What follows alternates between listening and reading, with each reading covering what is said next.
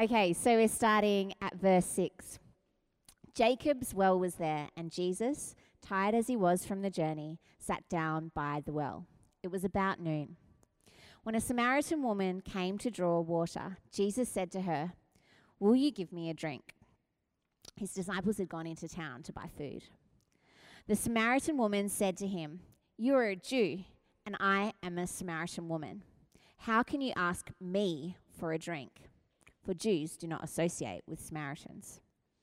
Jesus answered her, "If you knew the gift of God and who it is that asks you for a drink, you would have asked him, and he would have given you living water."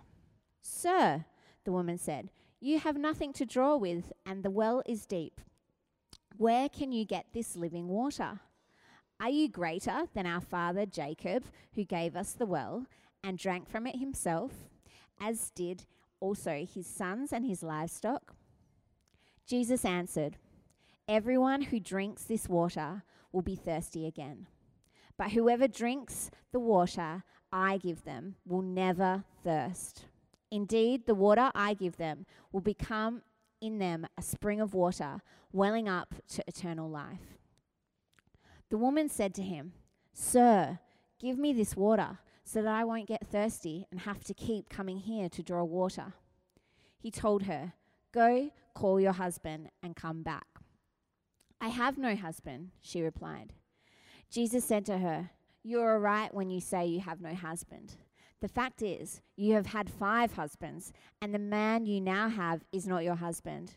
What you have just said is quite true." "Sir," the woman said, "I can see that you are a prophet. Our ancestors worshipped on this mountain, but you Jews claim that the place where we must worship is in Jerusalem." "Woman," Jesus replied, "believe me, a time is coming when you will worship the Father, neither on this mountain nor in Jerusalem. You Samaritans worship what you do not know.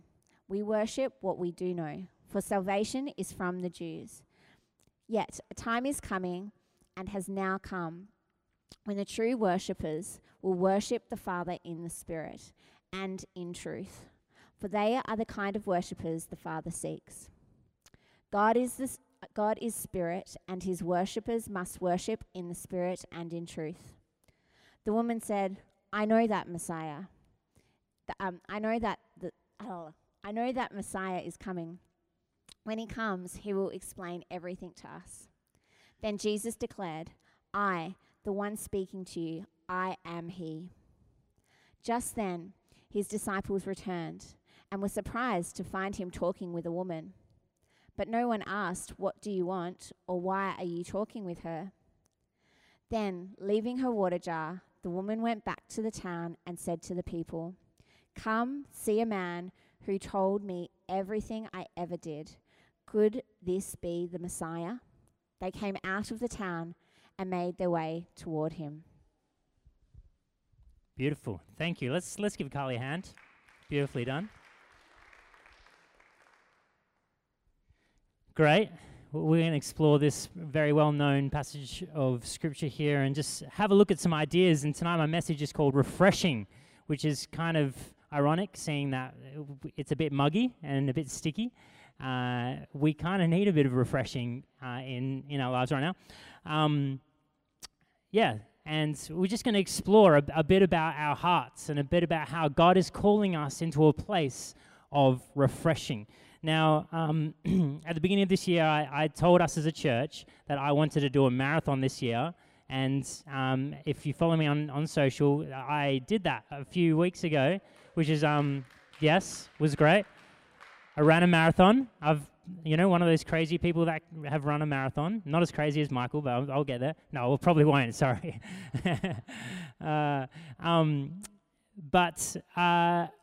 Before the run was about to happen, I kept saying to myself, the conditions of the day, as long as it's not windy, it'll be okay. Like, I don't mind a little bit of rain. I don't mind, whatever, it being overcast. But as long as it's not windy, then it'll be okay. And I wake up, that's the Sunday morning of the run, and it was the windiest day probably of the year. It was insane. It was crazy winds going around, and you drive there, and you know how you're in the car and everything's calm, and you get out and it's this whirlwind. That was kind of the day. It was this crazy whirlwind, crazy winds on the coast, so it's like even accentuated from being on the coast, and you're kind of in disbelief, like, all right, we're doing this thing in this crazy weather, it's happening, and the least expected ideal conditions, but I still did it, guys. It still happened, the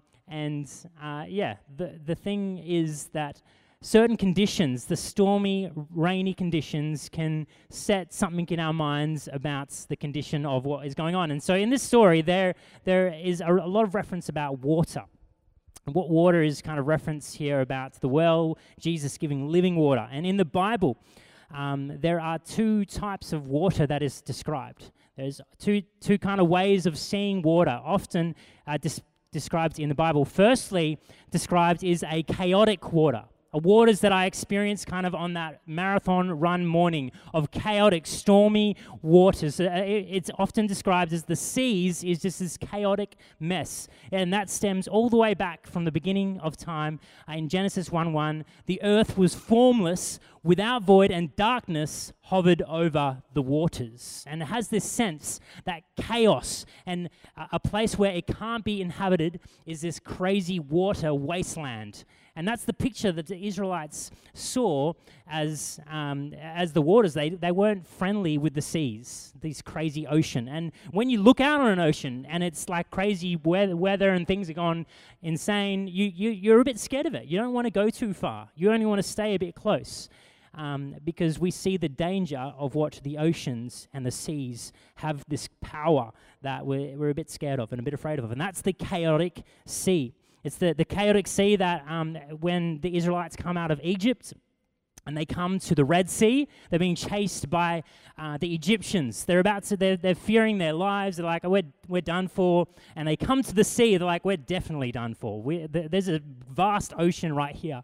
And what God does is through Moses' staff, Moses puts his staff in the waters and he splits the sea. It's this amazing image of how God has control over this chaos.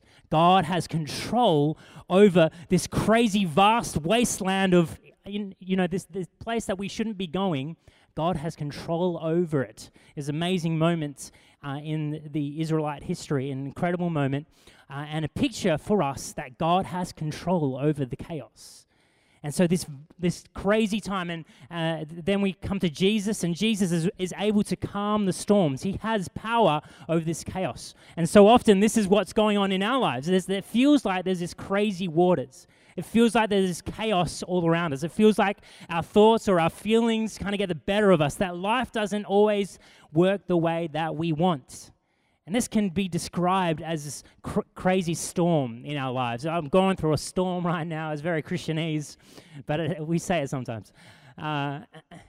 We have these pictures of this craziness in our world, but then there's also in the Bible described a river of life. There is a spring of life that the Bible talks about, the river and the spring, that there's something about a beautiful, nice river out in the forest or a bush, and you're just by a river. It's peaceful. It's nice. It's the kind of place you want to be and just chill out and just enjoy a nice little peaceful moment by a river or by a spring. You hear the soft noises of a waterfall or just something, just the nice natural ways of the river working. And there's these two kind of thoughts of what the waters can do. There's this crazy chaoticness, but there's also a peaceful spring of life, a peaceful place. And there's these two kind of at work, these two waters, these two pictures, and they're often at work in our lives. There's often this craziness going on all around us, things happening that we can't control, things that we don't want, but there's often also just these rare peaceful moments that we just like, okay, God, you're in control. Okay, I need just that moment of peace and strength for filling me up. And it's kind of interesting that water is so pivotal to humans. We need water. Like, our bodies are made up of a lot of water. There's, I don't know the stats, but Yes, I'm sure someone here knows some sort of 60% of water or something. I don't know. Well, we are made up. We need water, and we have this interesting relationship with water where we thirst and quench and desire water so much. And I think it's so interesting that these two kind of dichotomies of this water, this chaos, but this peaceful river, are at work in the substance that we need. And it's almost like God is trying to say, hey, I'm in both of this. Despite the chaos, I can bring peace and I can bring strength to your world. There is strength for us. And so if we think about this place, the refreshing, and I'm sorry if you won't be able to read this or not, but we're over here and we want refreshing.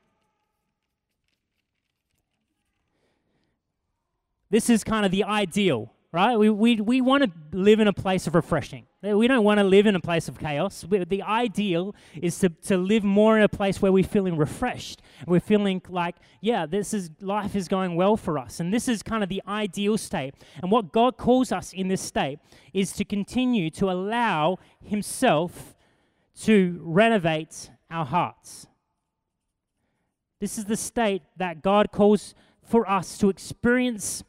The true refreshing that He calls us into is actually experienced in us allowing our hearts to be renovated, our hearts to be transformed by who He is. He wants to continually do this in us, a work in us, to change us and mold us and shape us into the very people He calls us to be, which continues in that place, we experience refreshing. In the place of Him doing a work in us, we will experience that spring, that eternal, that springs up to eternal life, as He talks about in that story. This amazing living water. But then so often in life, the chaos is around. The tangling of life. Everything is tangled around. Chaos. Yeah. That is beautiful, guys. That is art. There is chaos and things that are happening that's tangled up inside of us. That life doesn't feel like this beautiful, refreshing spring all the time. I don't know about you guys, but it often also feels like this a bit. It feels like this sometimes. Like things are a bit jumbled up. Like I can't seem to focus on what I need to. I can't seem to be the kind of parent that I would hope to be. I can't seem to get my head in the game. I can't seem to really feel relaxed and on top of it. There's this chaos about what life brings.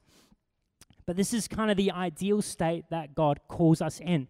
But so often we feel this chaos. And Richard Lovelace has written this amazing book about revivals and renewals, and he's in one of his chapters he talks about Jonathan Edwards and his when he was a leader of kind of this key revival movement in the 1730s, and he's talking about Edwards' thought on this, and he says this. He says, "The illumination of the heart, which brought converts in touch with the reality of God, simultaneously revealed to them how deeply sin gripped their own lives. They suddenly became aware that their problem was not isolated acts of conscious disobedience to God, but a deep aversion to God at the root of their personalities, an aversion which left them in unconscious bondage to unbelief, selfishness, jealousy, and other underlying complexities of sin."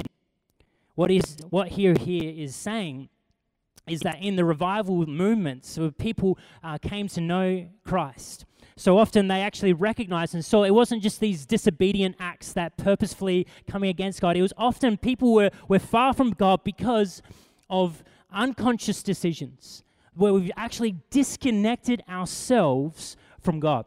We've disconnected ourselves, which have then just made us actually live in these unbelieving, these selfish, these jealous ways. When we've disconnected ourselves from God, these sinful habits actually kind of create chaos in our lives. When we disconnected ourselves from the refreshing, from the trueness, from actually God renovating our hearts, chaos kind of even accentuates in who we are. And in order for us to move from a place of chaos and to experience the refreshing, we need Jesus. We need the bridge of which Jesus kind of provides. And what we have in the middle, yes, guys, we all know it. It's the cross. We're going there. The cross is that bridge between this chaos of life and the refreshing that he calls us into. And it's the cross, yes, firstly because of Jesus. Firstly because we are justified not by our works, not by how good we are, not by who we are, but it's the simple, basic Christian gospel is that we are justified because of Jesus. Jesus has saved us because of his sacrifice. We are able to experiencing the refreshing. And that's the first step.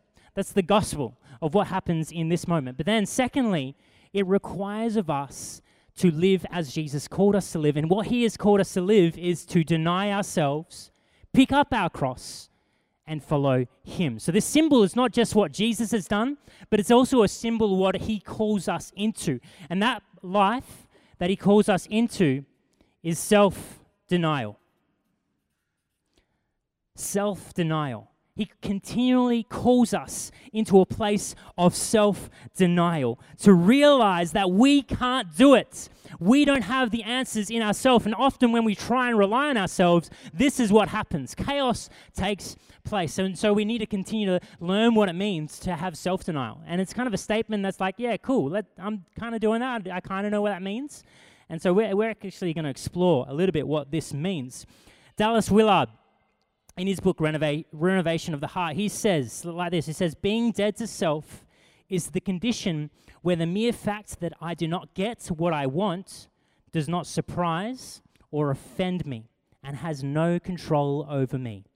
This is amazing. I've loved this quote these last couple of weeks. After hearing this and reading this quote, it's really shaken me. It's incredible. Let me read it again. Being dead to self is the condition where the mere fact that I do not get what I want does not surprise or offend me and has no control over me.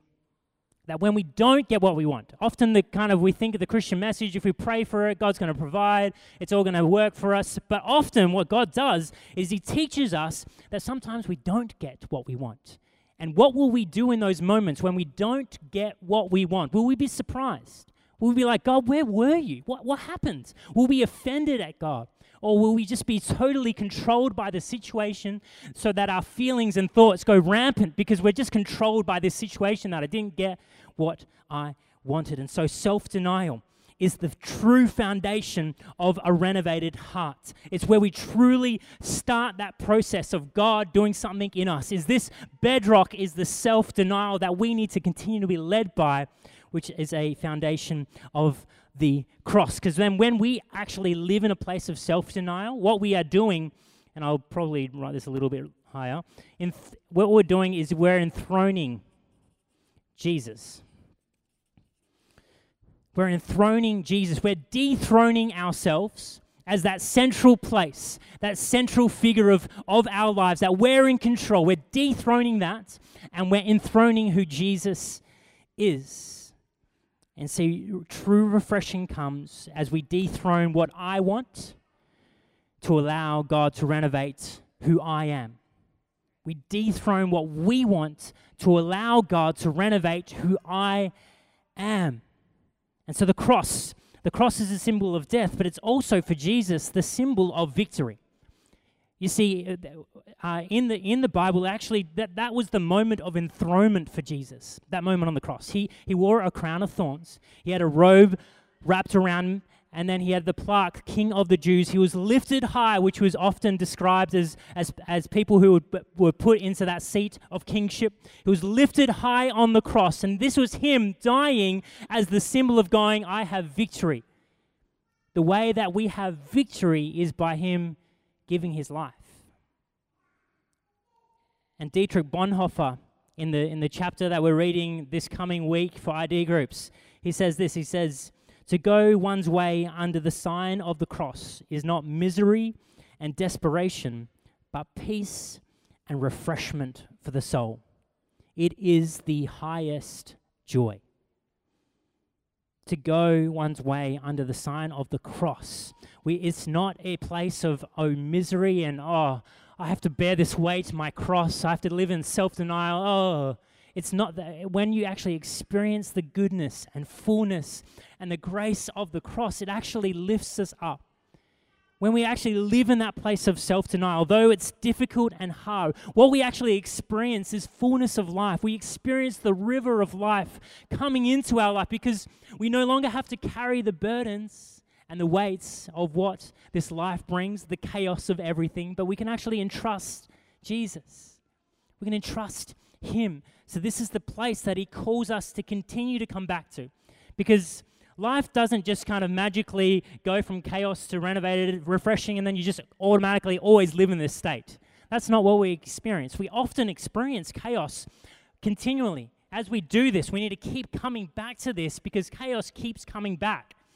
And we need to experience the refreshing as we live in this place of self-denial and we allow God to deal with the chaos.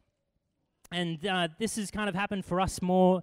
As we mentioned, we're moving house this week, but in order for us to move house, we first wanted to actually sell our house. We bought a house, and we actually haven't fully finished the sale process, which is this is partly a step of faith for us to kind of go in this direction.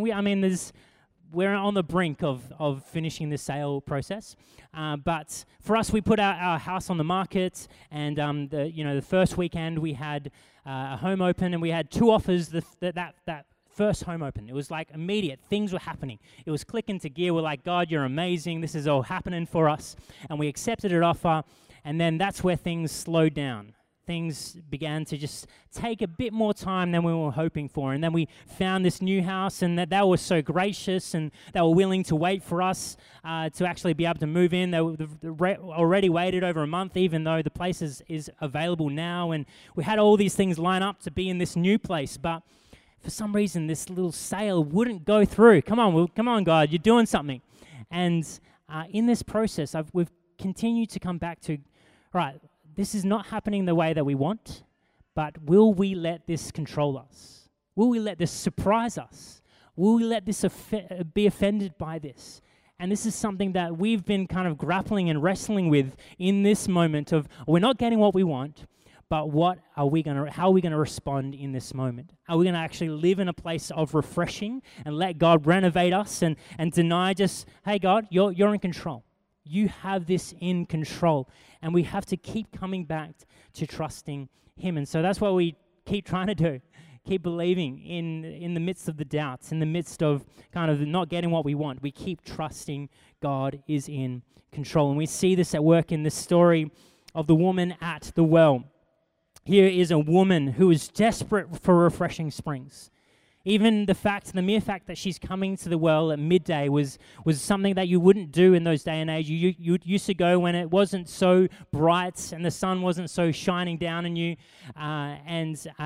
you wouldn't usually go at midday because that was the hottest time of the day. And so she was going at midday because she's probably ashamed. She had carried a lot of shame, probably because of the past that she has that explained in that story. And so she's already coming to this situation, feeling the shame. She's coming towards a Jewish man, which she already probably felt, oh, this is not going to be good. I don't know about this whole situation. And she is just longing for refreshing. She's longing. She has experienced this chaotic mess, and she's longing to refreshing. And so she responds to Jesus in an interesting way. And we're going to have a look at this. Firstly, Jesus says, here, I have living water. Water that you won't your thirst won't be quenched anymore. It's this water that just gives you eternal water, living water, that you will not grow thirsty again. And she's like, give this to me. Come on, I want this water. I don't want to have to keep going to the well. She probably doesn't understand what Jesus is saying. But she's like, give me this water. And then Jesus says, go get your husband and come back. And then it's like, I don't have a husband. And Jesus is like, that's right. You've had 5 husbands, and the man you're with is not your husband. And so in this moment, she probably had a crisis of like, what should I do right now? Should I just bolt and get out of here? Should I respond badly? You probably wouldn't do that in those day and age to a Jewish man as a Samaritan woman. It's not something that you would do, but she's like, and then she does what most of us would do when Jesus is confronting her chaos. That's what he's doing. Jesus is confronting the chaos in her life, And so how does she respond? Probably like most of us would. She avoids the chaos altogether. She just changes the subject, and she's like, look, we worship here on the mountain, but you Jews worship in Jerusalem. And so she changes the subject altogether. It's like, yes, this chaos that's going on in my life, yes, it's there, but I'm just going to change the subject. I don't want to deal with that right now. Those inward things, those inward thoughts and feelings that are going on, I don't want to deal with that. Let's focus on our outward worship appearance. And this is what we do as Christians. We're like, how good am I at holding my hands up? How many of the words do I know of the songs? How am I looking as a Christian? But let's focus on those things. Let's focus on the outward appearance of how I look as a Christian rather than dealing with the inward self. Rather than actually dealing with the problems and the chaos that God wants to confront us with, we just turn it to go, I don't know, how am I looking as a Christian? I'm someone who read the Bible in a whole year. That's great. That's amazing, in fact. I love that. But if it doesn't actually talk to and deal with the inward part of who we are, then really does it do anything? It's an important thing to realize that we so often do this. We hear this God confronting our chaos, and we avoid it altogether. And often with Christian jargon and trying to appear that we're doing okay. Are you guys all right out there? We like to justify our stance. We like to justify, I'm doing okay. Yes, I might be filled with anxiety, but I come to church every now and then. Yes, I get angry and lash out at my family, but I'm kind to my neighbor. Yes, I love to please myself, but I read the Bible at least once a week. We go through these justifications, and it's beautiful, isn't it? I do it as well. We all have these moments where we like to justify kind of these inward kind of struggles by looking and appearing like we're doing something important. And I love Jesus' response. In the text it says woman, but I feel like it's like, girl, come on now. It's like, woman, it doesn't matter whether, it soon won't matter where you worship, he says. It doesn't matter. It's soon not going to matter where you worship, whether it's here on this mountain or whether it's in Jerusalem. He says, but the true worshippers will worship me in spirit and in truth. It's like him saying it doesn't matter about those outward appearance things that we think we're using to get in control. We think, I've justified my act. No, but God, Jesus here is saying that those things don't matter. What truly matters is if we actually allow God to do a work on the very inside of who we are, who worship me in spirit and in truth, who unlock the very essence of our being, those parts of us that we will not let into our lives to truly renovate our hearts. God wants the inside of us to bring refreshing into who we are. And will we open up our hearts? It doesn't matter where or how, whether it's in our home in a couple of weeks, whether it's in this building, whether it's in a bigger building. That isn't important. What really actually matters is that we give him the inside, the very best of who we are. We worship him in spirit and in truth. He's not interested in how high your hands go in worship. He's not interested in these kind of menial things that we kind of just trivialize and think, what he's truly interested is the core of who we are. The core of us. To deal with those past hurts and sins. To confront those things that we've lived in our past and go, God, I want you to bring healing and restoration in those things. I want to actually bring those to people and bring that to you and believe for healing to come, to deal with the chaotic thoughts of now, of everything that's jumbled up in what is going on in our lives, to actually deal with those things and allow God to truly bring restoration, truly bring refreshing. So that statement, refreshing comes, is I dethrone what I want to allow God to renovate who I am. That's where true refreshing comes. And then she follows Jesus on and says, the Messiah, he'll when he comes, he'll tell us everything and it's all going to be okay. And then Jesus is like, he uses these words. I mean, in most translations it says, I am he, but it is this statement, I am. Jesus says, I am the one who is talking to you. And the statement is so loaded in the Hebrew Bible. The God of the Israelites, firstly, when Moses encountered God in the burning bush, and God told Moses to go to the Israelites and to go to Pharaoh and to let his people go.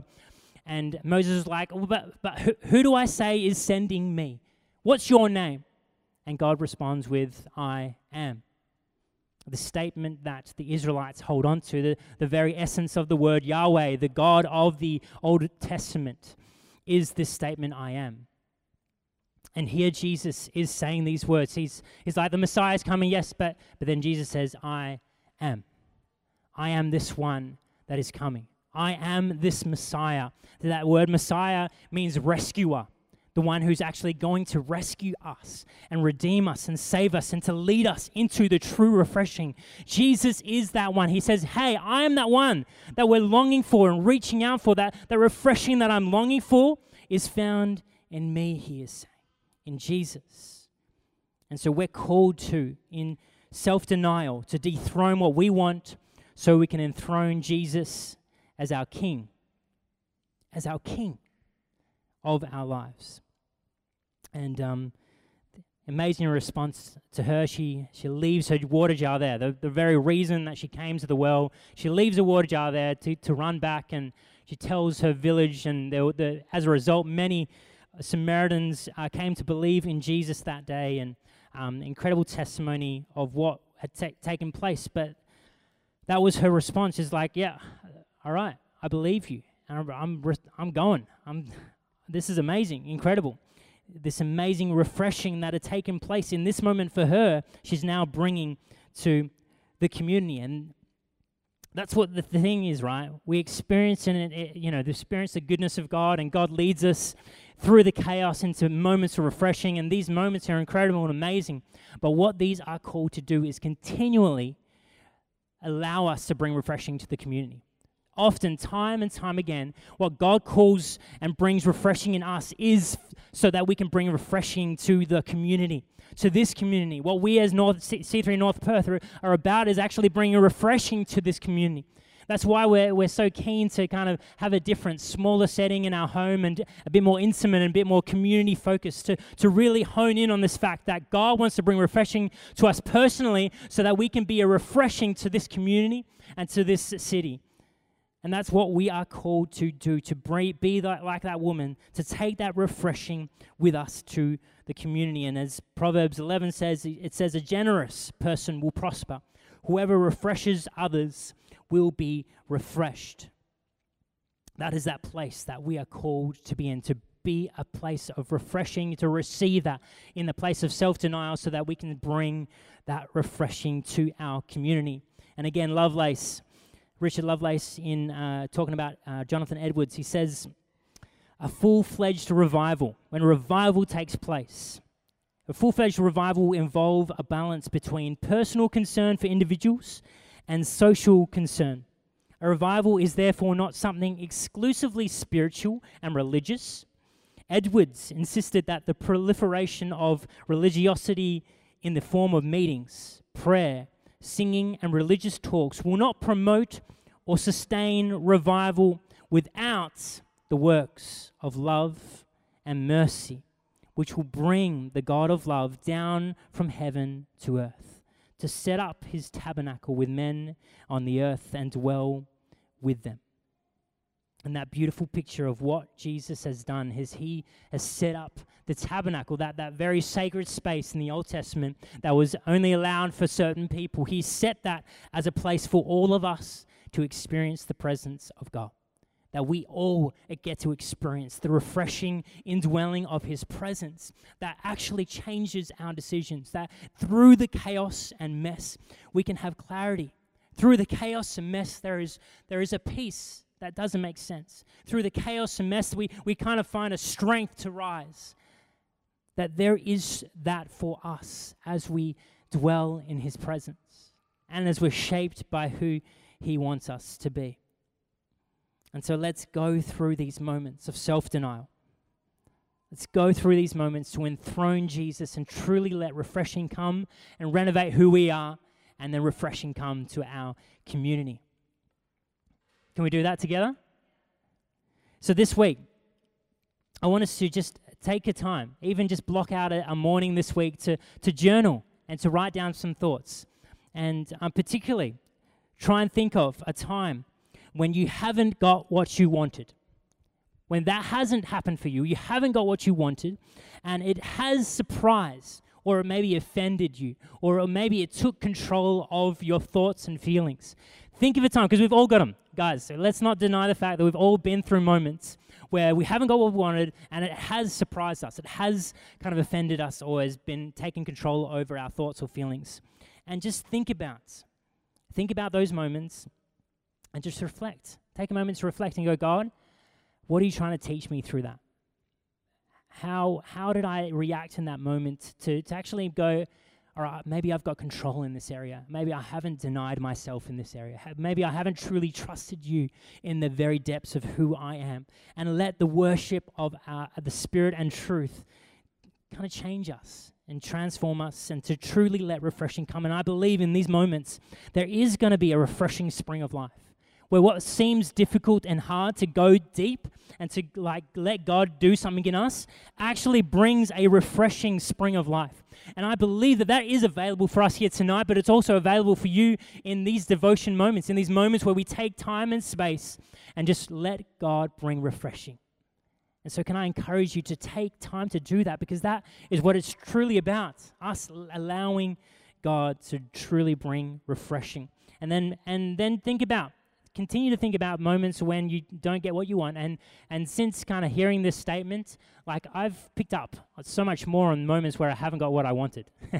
Just little times where I've had overly high expectations of Michaela or our kids to act and behave a certain way, and they haven't done it that way.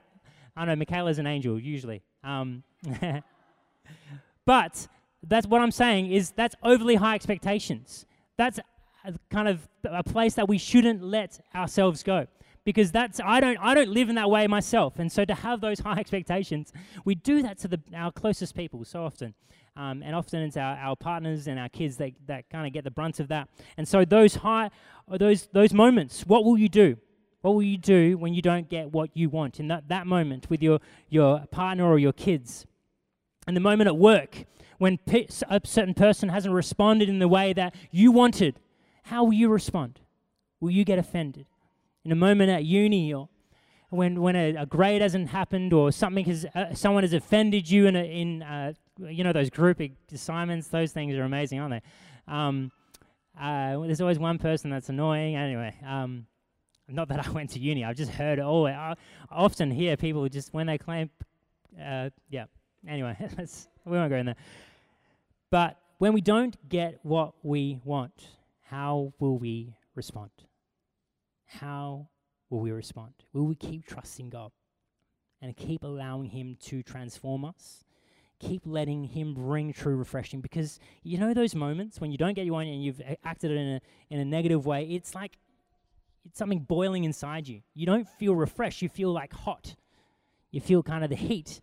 But what Jesus actually, as we in those moments go, all right, I haven't got what I want, but God, I trust you. I just trust you. I understand that you're in control. I may not get what I want, but I know that you are in control, and I can truly trust you. And so often in those moments, that's when I found, it's going to be okay. That weight lifts off our shoulders, and strength and peace kind of resides in who we are. And so I'm believing for those moments for us this week. And so, Jesus, we just thank you for your refreshing and your life. We thank you that you pour out your Spirit in us. We choose this week to dethrone what we want, to allow you to renovate who we are. And so, God, come into our hearts and lives and refresh us tonight. Thank you, Jesus.